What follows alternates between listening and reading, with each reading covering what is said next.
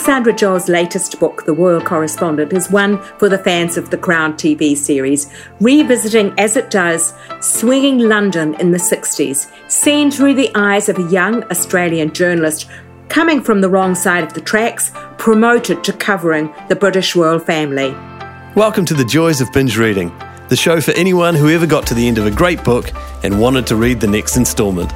We interview successful series authors and recommend the best in mystery, suspense, historical and romance series, so you'll never be without a book you can't put down.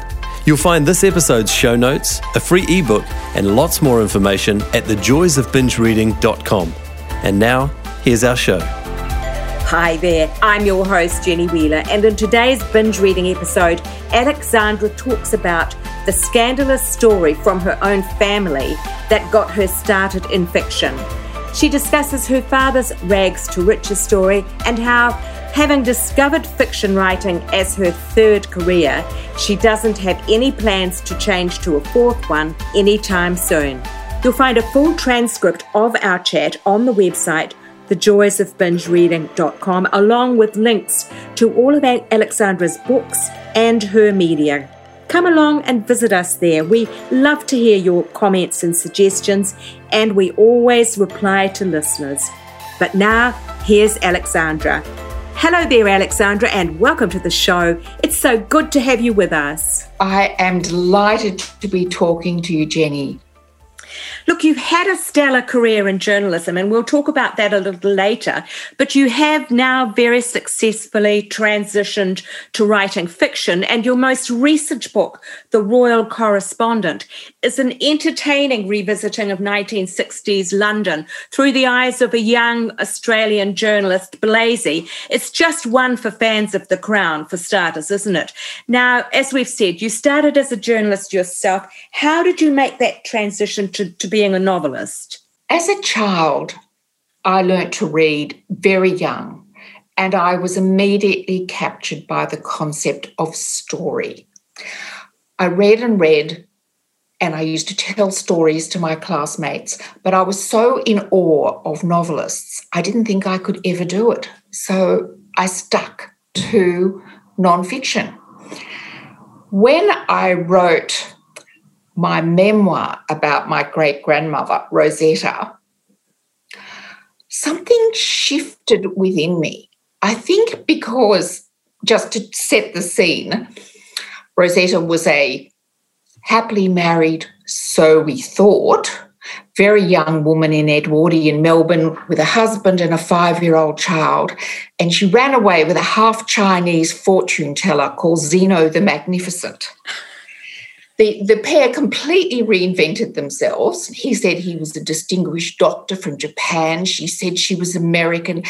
They went over to London and they became the toast of the town. Letters I have from royalty and from wonderful telegrams saying things like, please come and stay at my villa in Cap Martin because Princess Charlotte will be there and Empress Eugenie is popping in. But the whole thing was invented. They led an incredible life, but she never saw her child again, and that child was my grandmother. When I wrote the book, I used two voices. One was their life told using the techniques of fiction, because after all, whoever knew what they were saying? Was it true? Was it false? Nobody knew. And the other was grounded in fiction because it was the story of me looking for her.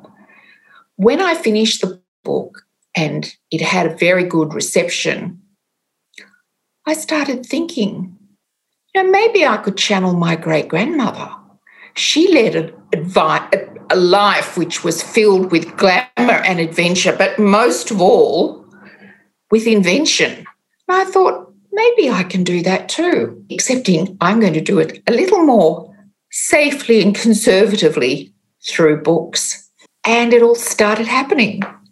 Look, that's a fantastic story. We were going to get on to Rosetta a little later, but now that you've mentioned her, it is an amazingly scandalous story. I mean, in some ways, if a novelist tried to produce it, you might be accused of being too fantastical. But How much of her did you know before you started? And did it change your view of your family history as you did your research? I knew nothing other than my grandmother used to say, "My mother ran away and left me. She didn't want me." So it was a family tragedy and a sense of great distress. And my mother always referred to her, see, we didn't even know her name. My mother referred to her as that woman. And she used to say, "That woman ruined my mother's life." When my grandmother died, my father, who was an ex-journo, decided he would track down this mysterious woman. And he began to find these incredible stories and people that had known her that were able to tell him about her.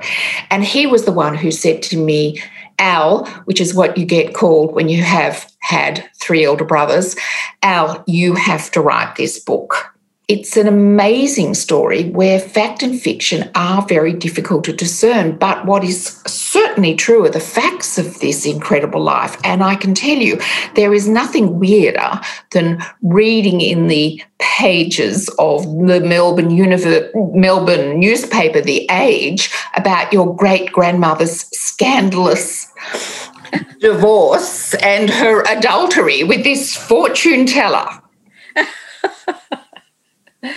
Absolutely, considering the heights that your dad reached, which we'll talk about as well. But that has been optioned for TV as well, hasn't it? So how is that progressing as far as getting to the TV screens? Well, I would have to say at this stage, slowly. Yeah. I have seen a script for a first episode or 2.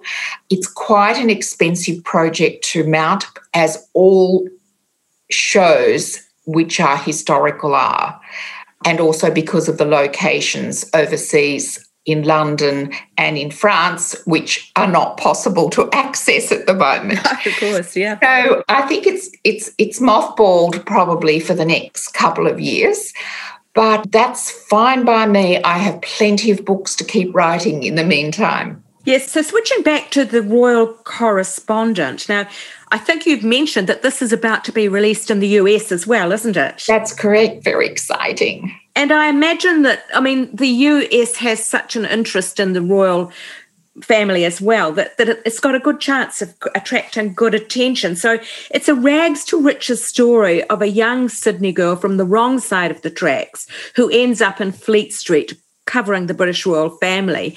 The way that you tell it, it's perfectly feasible that this could have happened, although she did have a very difficult journey to get there, as was typical in those years for women in journalism.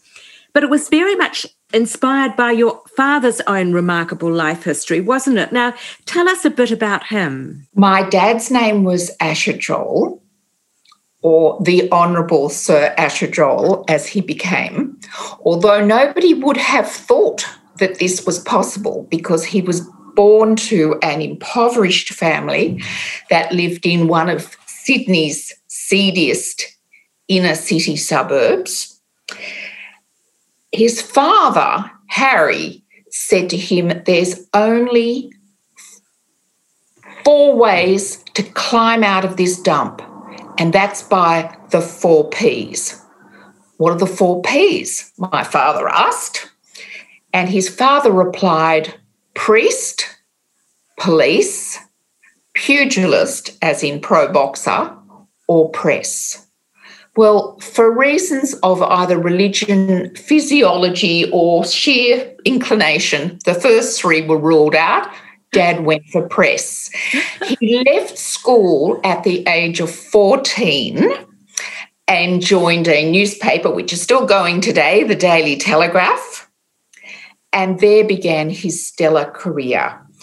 He ended up organising virtually every state event of significance from way back in George V's coronation celebrations up to royal tours, the visit to Australia of the Pope, of President Johnson, the opening of the Opera House.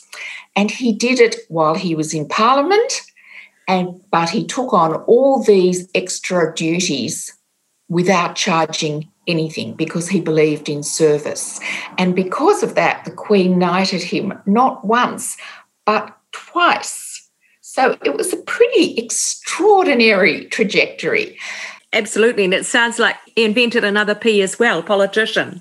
Well, I guess that's true, although he always thought of himself as a parliamentarian. Oh, perhaps yet another P. As I considered my father's extraordinary and one could say improbable life, I began thinking, what if he had been born a girl? Yeah. What obstacles would she have faced and who might she have become? And that was the starting point for the royal correspondent.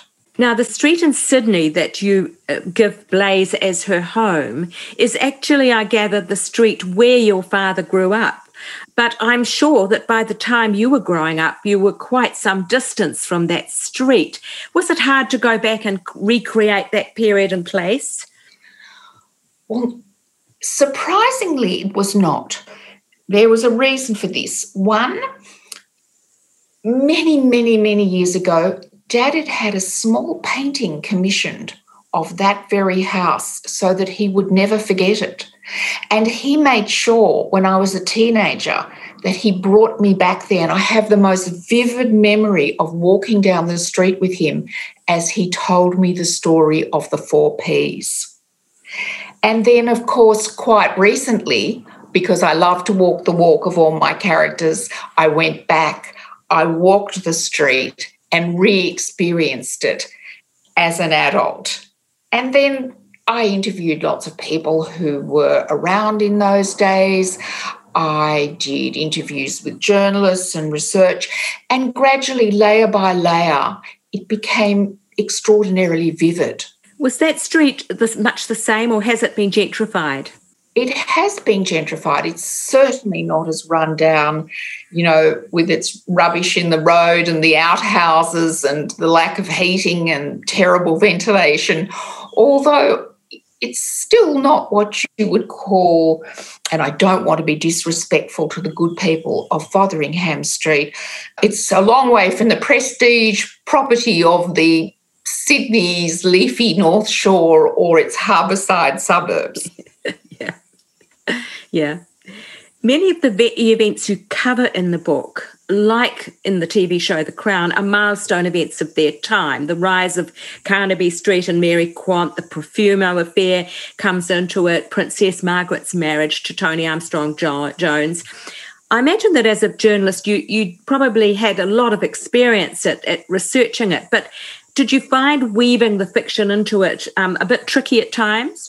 Oh, look, it's always a nightmare because on one hand, you have fixed events. You can't sort of fudge a royal wedding or a landmark event like the Profumo affair, which brought down a government. But then you have your character's arc and they have to mesh seamlessly. So that's always a juggling act. But I love to do it because I feel it gives the reader such a layered experience and it's so much richer than it would be otherwise. Also, I use the period and its events to illuminate the nature of the character so that the changes that are going on in society, you can see those changes mirroring in the character, the way that she develops and alters herself and discovers that life is a great deal more complex, but also more exciting than she could possibly have imagined. Yeah. Look, it's interesting, the aspect where at the very beginning, when Blaise starts in journalism, more or less the only place women can go are the women's pages. And they're regarded as being not really proper journalism, in quotes, by a lot of the men anyway. I imagine you probably spoke to a number of women who can still remember those days, even though they would be fairly old now, but who actually lived through that. Did you? Oh, I absolutely did, and their memories remained vivid. They had a tough time, and some of the stories have found their way into the book, such as the time Blaise is cornered in the dark room by a couple of photographers who pounce on her. She manages to escape. She rushes to the editor and in a state of great distress, and he says, well, are you all right? And she says, well, yes. And he goes, well, what do you mean? Boys will be boys. Go back to your desk, write some news. Yeah. So, no matter what happened, it was up to women to fend for themselves. And it was actually quite shocking. But one of the appeals of journalism, if you could battle your way into it, even if you were confined to the women's pages, was that unlike every other profession in the late 50s and early 60s, women were not forced by law to earn only 75% of a male wage. Journalism was the exception. Maybe they thought there'd never be women in journalism because women became paid exactly the same as men. Yeah, a big appeal to a poor girl. Yeah, that's right. Look, the book before this one, The Paris Model, also has a very strong kernel of fact at its heart. It's the story of an Australian model called Grace Woods, who was a mannequin for Dior immediately after the Second World War in the late 1940s. Now, her story, amazingly, perhaps got a weeny bit obscured in the mists of time, and it's re-emerged. I'm just wondering, how did she come to your attention? Well, it's fascinating the way one book leads into another. And often I think of myself as a story catcher out there with my butterfly net. Sometimes I pounce and sometimes a wonderful butterfly just flutters its way into the net. After Rosetta was published, to my surprise, I began getting letters and emails and messages from people around Australia who wanted to relay their own family story. It was as if I had released the rattling skeleton in my closet and they felt they could do so as well. So these were people, of course, I didn't know at all, and I was incredibly touched by the privilege of being allowed into these secrets. But the interesting thing is it's often the person you know best that there will be a corner of their life which remains a mystery. And I was sitting with a good friend I'd known for years and years in her beautiful garden, sipping a cup of tea, telling her about this phenomena. And she said, I don't think I've ever told you about my mother. And when I heard the extraordinary circumstances, particularly of Grace's birth, I immediately said, it was like falling in love. It was like I said immediately, I have to tell your mother's story. It's going to be fiction. I'm going to invent lots of it, but I need to capture your mother. Can I do it? And she wasn't sure about that. She went off and had a family meeting and came back a week later, and I was rather on tenterhooks. And she said, yes, we all decided Grace would love it, which was a big relief to me as I was so excited I had already begun writing. So Grace Woods she's passed away now, was a real person. Her parents, as I have described them, were real. The fabulous sheep and wheat station she grew up on existed. She was a model. She was beautiful and spirited. I did give her a fictional life in Paris. She was a model, but I used part of my mother's life because my mother was a post-war Dior model in Sydney for David Jones.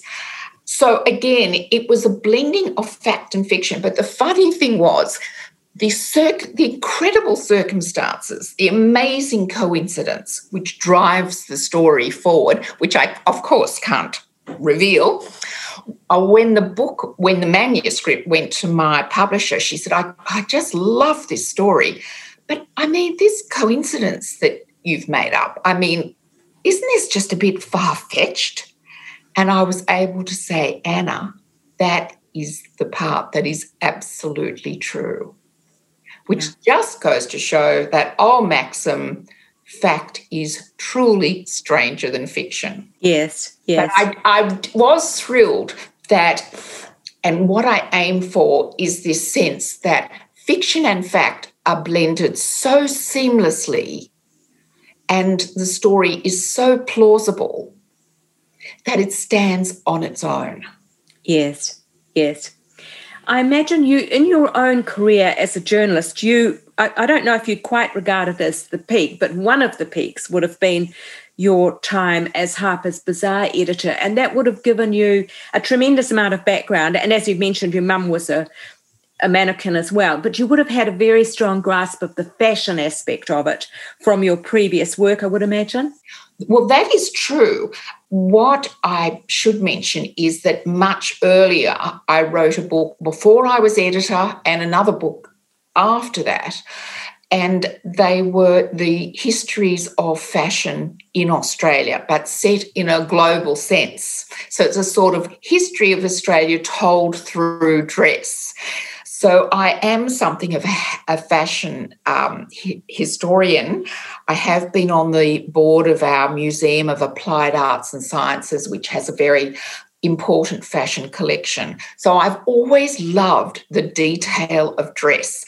And as you would have seen in my books, I think it illuminates the period so incredibly well, whether, it's a hand-buttoned boot in the Edwardian era, whether it's a fabulous Dior gown in the post-40s, or whether it's the revolutionary miniskirt, which makes its appearance down the King's Road in the Royal Correspondent. Absolutely. I loved the detail of the window displays for Mary Quant too. It was quite obvious that you'd really gone into it, and it brought that alive in a way that, I was vaguely alive at that time, but I never really knew about the window displays, and that was fantastic.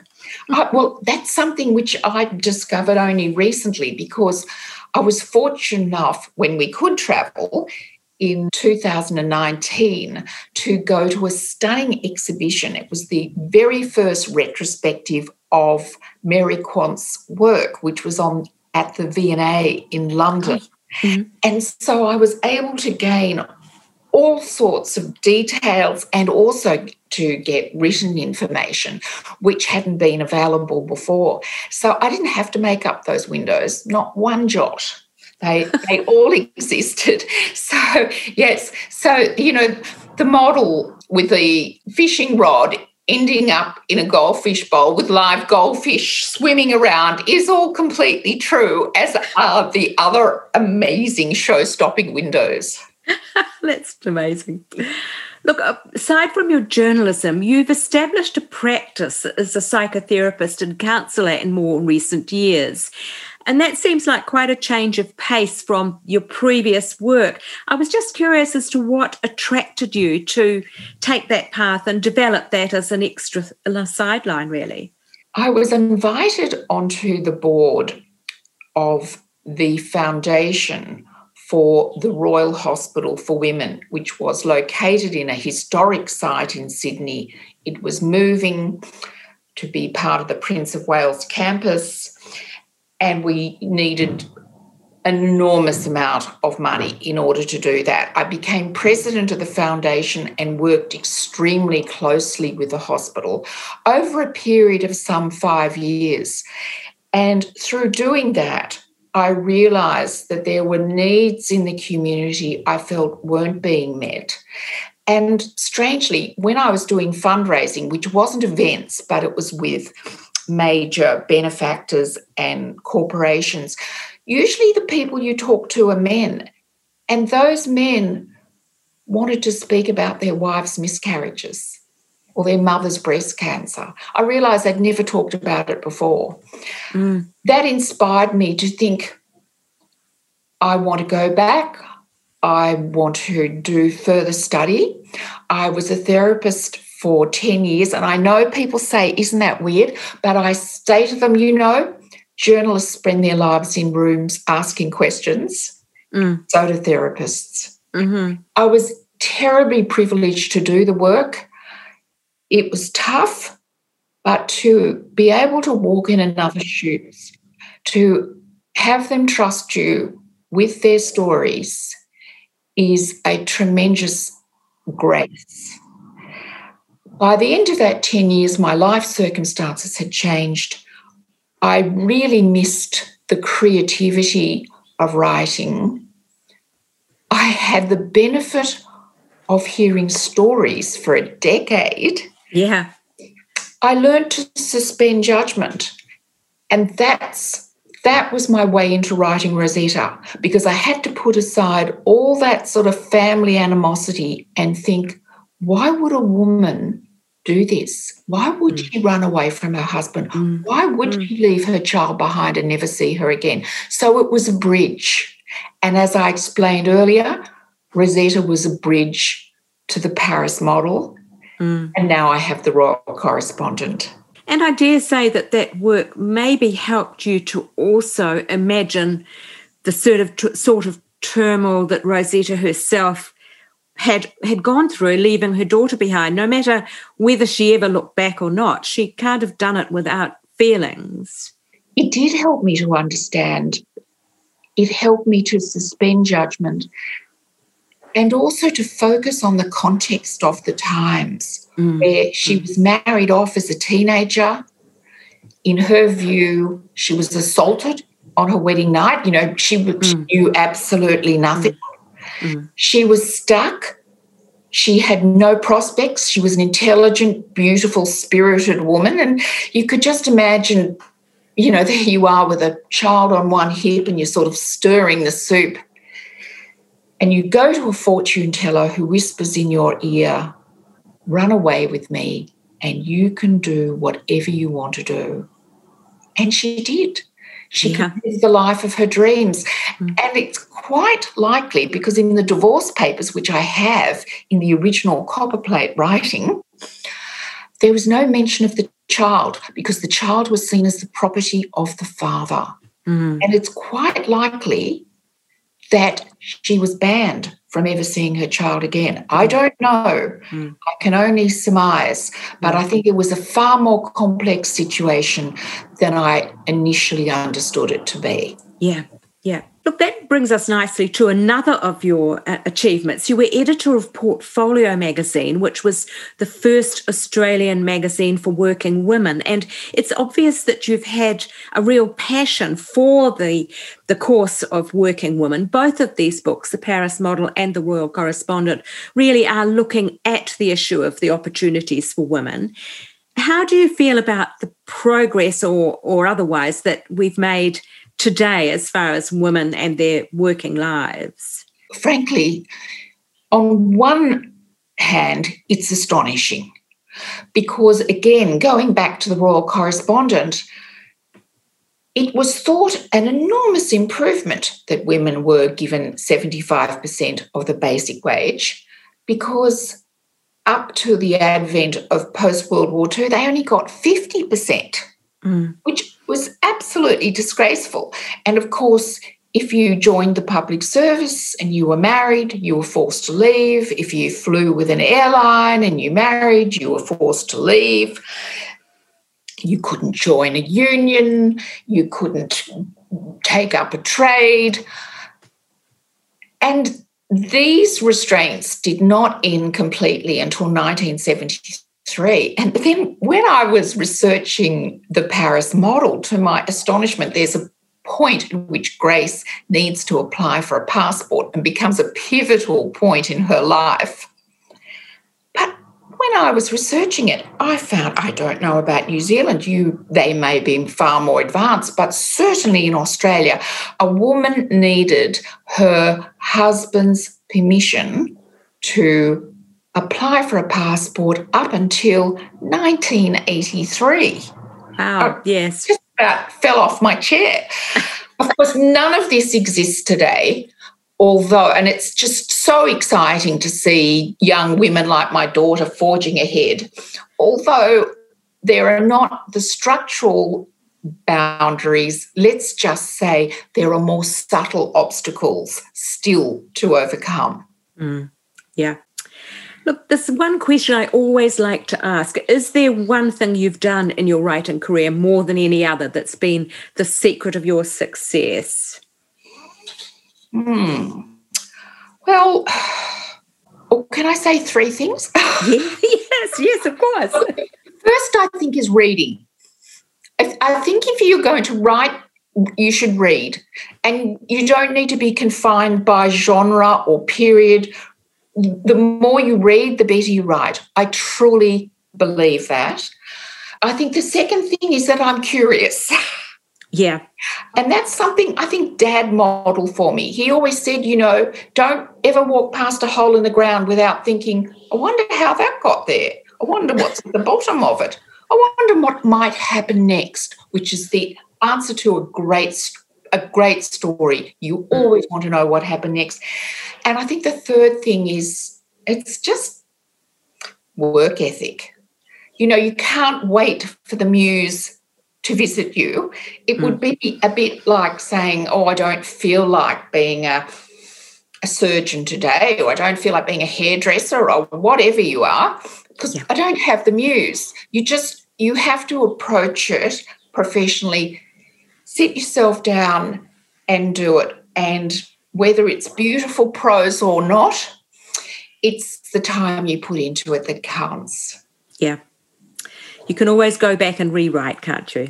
That is so true. And my gosh, that is the beauty of cut and paste. Look, it's great you mentioned reading, because we'll move on to this question of reading now, because this is the joys of binge reading. And I do like to always ask people, do they like to binge read? And if so, what do they like to binge read? What would they like to recommend for other readers? Well, I love reading, surprise, surprise, historical fiction. And, it may be literary and it may be popular. I love the works, and I really recommend the backlist of Rose Tremaine, especially the books set in the British Restoration under King Charles. Of course, the books of Hilary Mantel. Who doesn't love Wolf Hall? Just stunning research and stunning storytelling. I also love the work of Robert Harris. He roams across different genres, but he did a fantastic trilogy based on the life of Cicero, which doesn't sound exciting, but it was told through the eyes of Cicero's slave. He did a fantastic book on the Dreyfus affair called A Spy and a Gentleman, or A Gentleman and a Spy. I can't remember which way around it goes. I also but I do love crime. I love crime, and I love the plotting in crime. More recent discovery was Dervla McTiernan. She lives in Perth, but she comes from Ireland, and she has a wonderful character that's set in Galway. And Benjamin Black, who is in fact the Booker Prize-winning John Banville, who does a fabulous series about a pathologist with the unlikely name of Quirk, which is set basically in the 50s. I get my historical fiction fix as well, also in Ireland. Strangely enough, Celtic countries like Ireland and Scotland seem to be great settings for crime. Look, that's great. Look, circling round and looking back down the tunnel of time, at this stage of your career, if you were doing it all over again, what would you change, if anything? That is such a good question. I have thought a lot about that of late. And what I have thought is, why didn't I start writing novels earlier? Why is this my third career? And especially as my dad always said to me, you should write books. You should write books. And of course, like all children who are convinced their parents know absolutely nothing about them, and certainly not what is in their best interest, I ignored him. However, I now believe that I needed that range of experience. If I hadn't worked in journalism, if I hadn't had my exposure to fashion, if I hadn't had that decade of delving into and walking beside my therapy clients' lives, if I hadn't learned to suspend judgment, all those lessons, if I hadn't read that number of books, have gone into me creating these novels. But I have to say, this will be my last career. And now that I'm on to my 4th book in a row, I have no intention of stopping. Oh, that's wonderful. Well, that brings us beautifully to the penultimate question. What is the prospects for the next year or so for Alexandra, the writer? What are you working on now, and what projects have you got under development? Well, I ideally wish that I could travel, because it's very exciting having various releases around the world. I was so sorry. I've always sort of dreamt of seeing my book in Barnes & Noble, and when they made it Book of the Month, I practically wept because I couldn't be there to see it. It will be released in Germany and various other countries, even Romania, who are also doing a translation. So that's coming up. Of course, as you mentioned, The Royal Correspondent will be released in America. But I'm now working on a new book, speaking of America. This one is set in the 80s. In the Paris model, Grace came from a great sheep station in New South Wales. In The Royal Correspondent, she grows up in the tough inner city. In my next book, my heroine comes from a hippie commune by the coast, but she goes to New York in the greed is good 80s. Uh-huh. And this book is set in the art world, the high-stakes international art world. Sounds great. So how far advanced with that are you? Not as far advanced as I would like to be, but I expect that it will come out next year. Fantastic. Look, do you enjoy communicating with your readers, and where can they find you online? Oh, I love it, because writing is such a solitary profession. You don't do it like a musician or an actor or a dancer in front of an audience, and yet the readers are the people you are writing for. So I just love hearing from them and having feedback, and I love corresponding with them. You can find me via my webpage, which is terribly simple. It's just alexandrajoel.com, www.alexandrajoel.com, or you can follow me on Instagram or Facebook at Alexandra Joel Author. Fantastic, Alexandra. Thank you so much. We will wind that up, but we've had a marvellous talk. I've learnt lots of new things, and I'm just really looking forward to that next book. It sounds wonderful. Thank you, Jenny. It's been a treat. Thanks for listening to the Joys of Binge Reading podcast. You can find all the details and links for this episode at www.thejoysofbingereading.com. We'd love to hear your comments and suggestions for who you'd like us to interview next. And if you enjoyed the show, take a moment to subscribe on iTunes or a similar provider so you won't miss out on future guests. Thanks for joining us, and happy reading. The Joys of Binge Reading podcast is put together with fantastic technical help from Dan Cotton and Abe Raffles. Dan is an experienced sound and video engineer who's ready and available to help you with your next project. Seek him out at dcaudioservices@gmail.com. That's D for Daniel, C for Charlie, audioservices@gmail.com, or check our show notes. He's fast, he takes pride in getting it right, and he's great to work with. Our voiceovers are done by Abe Raffles, another gem of sound and screen. Abe has 20 years of experience on both sides of the camera/microphone, as a cameraman director and also as a voice artist and TV presenter. I think you'd agree that his voice is both light-hearted and warm. He is super easy to work with no matter what the job. You'll find him at Abe, A-B-E, at pointandshoot.co.nz. As I say, the full details in the show notes on the website. That's it for now. Thanks for listening. Hopefully see you next week. Bye.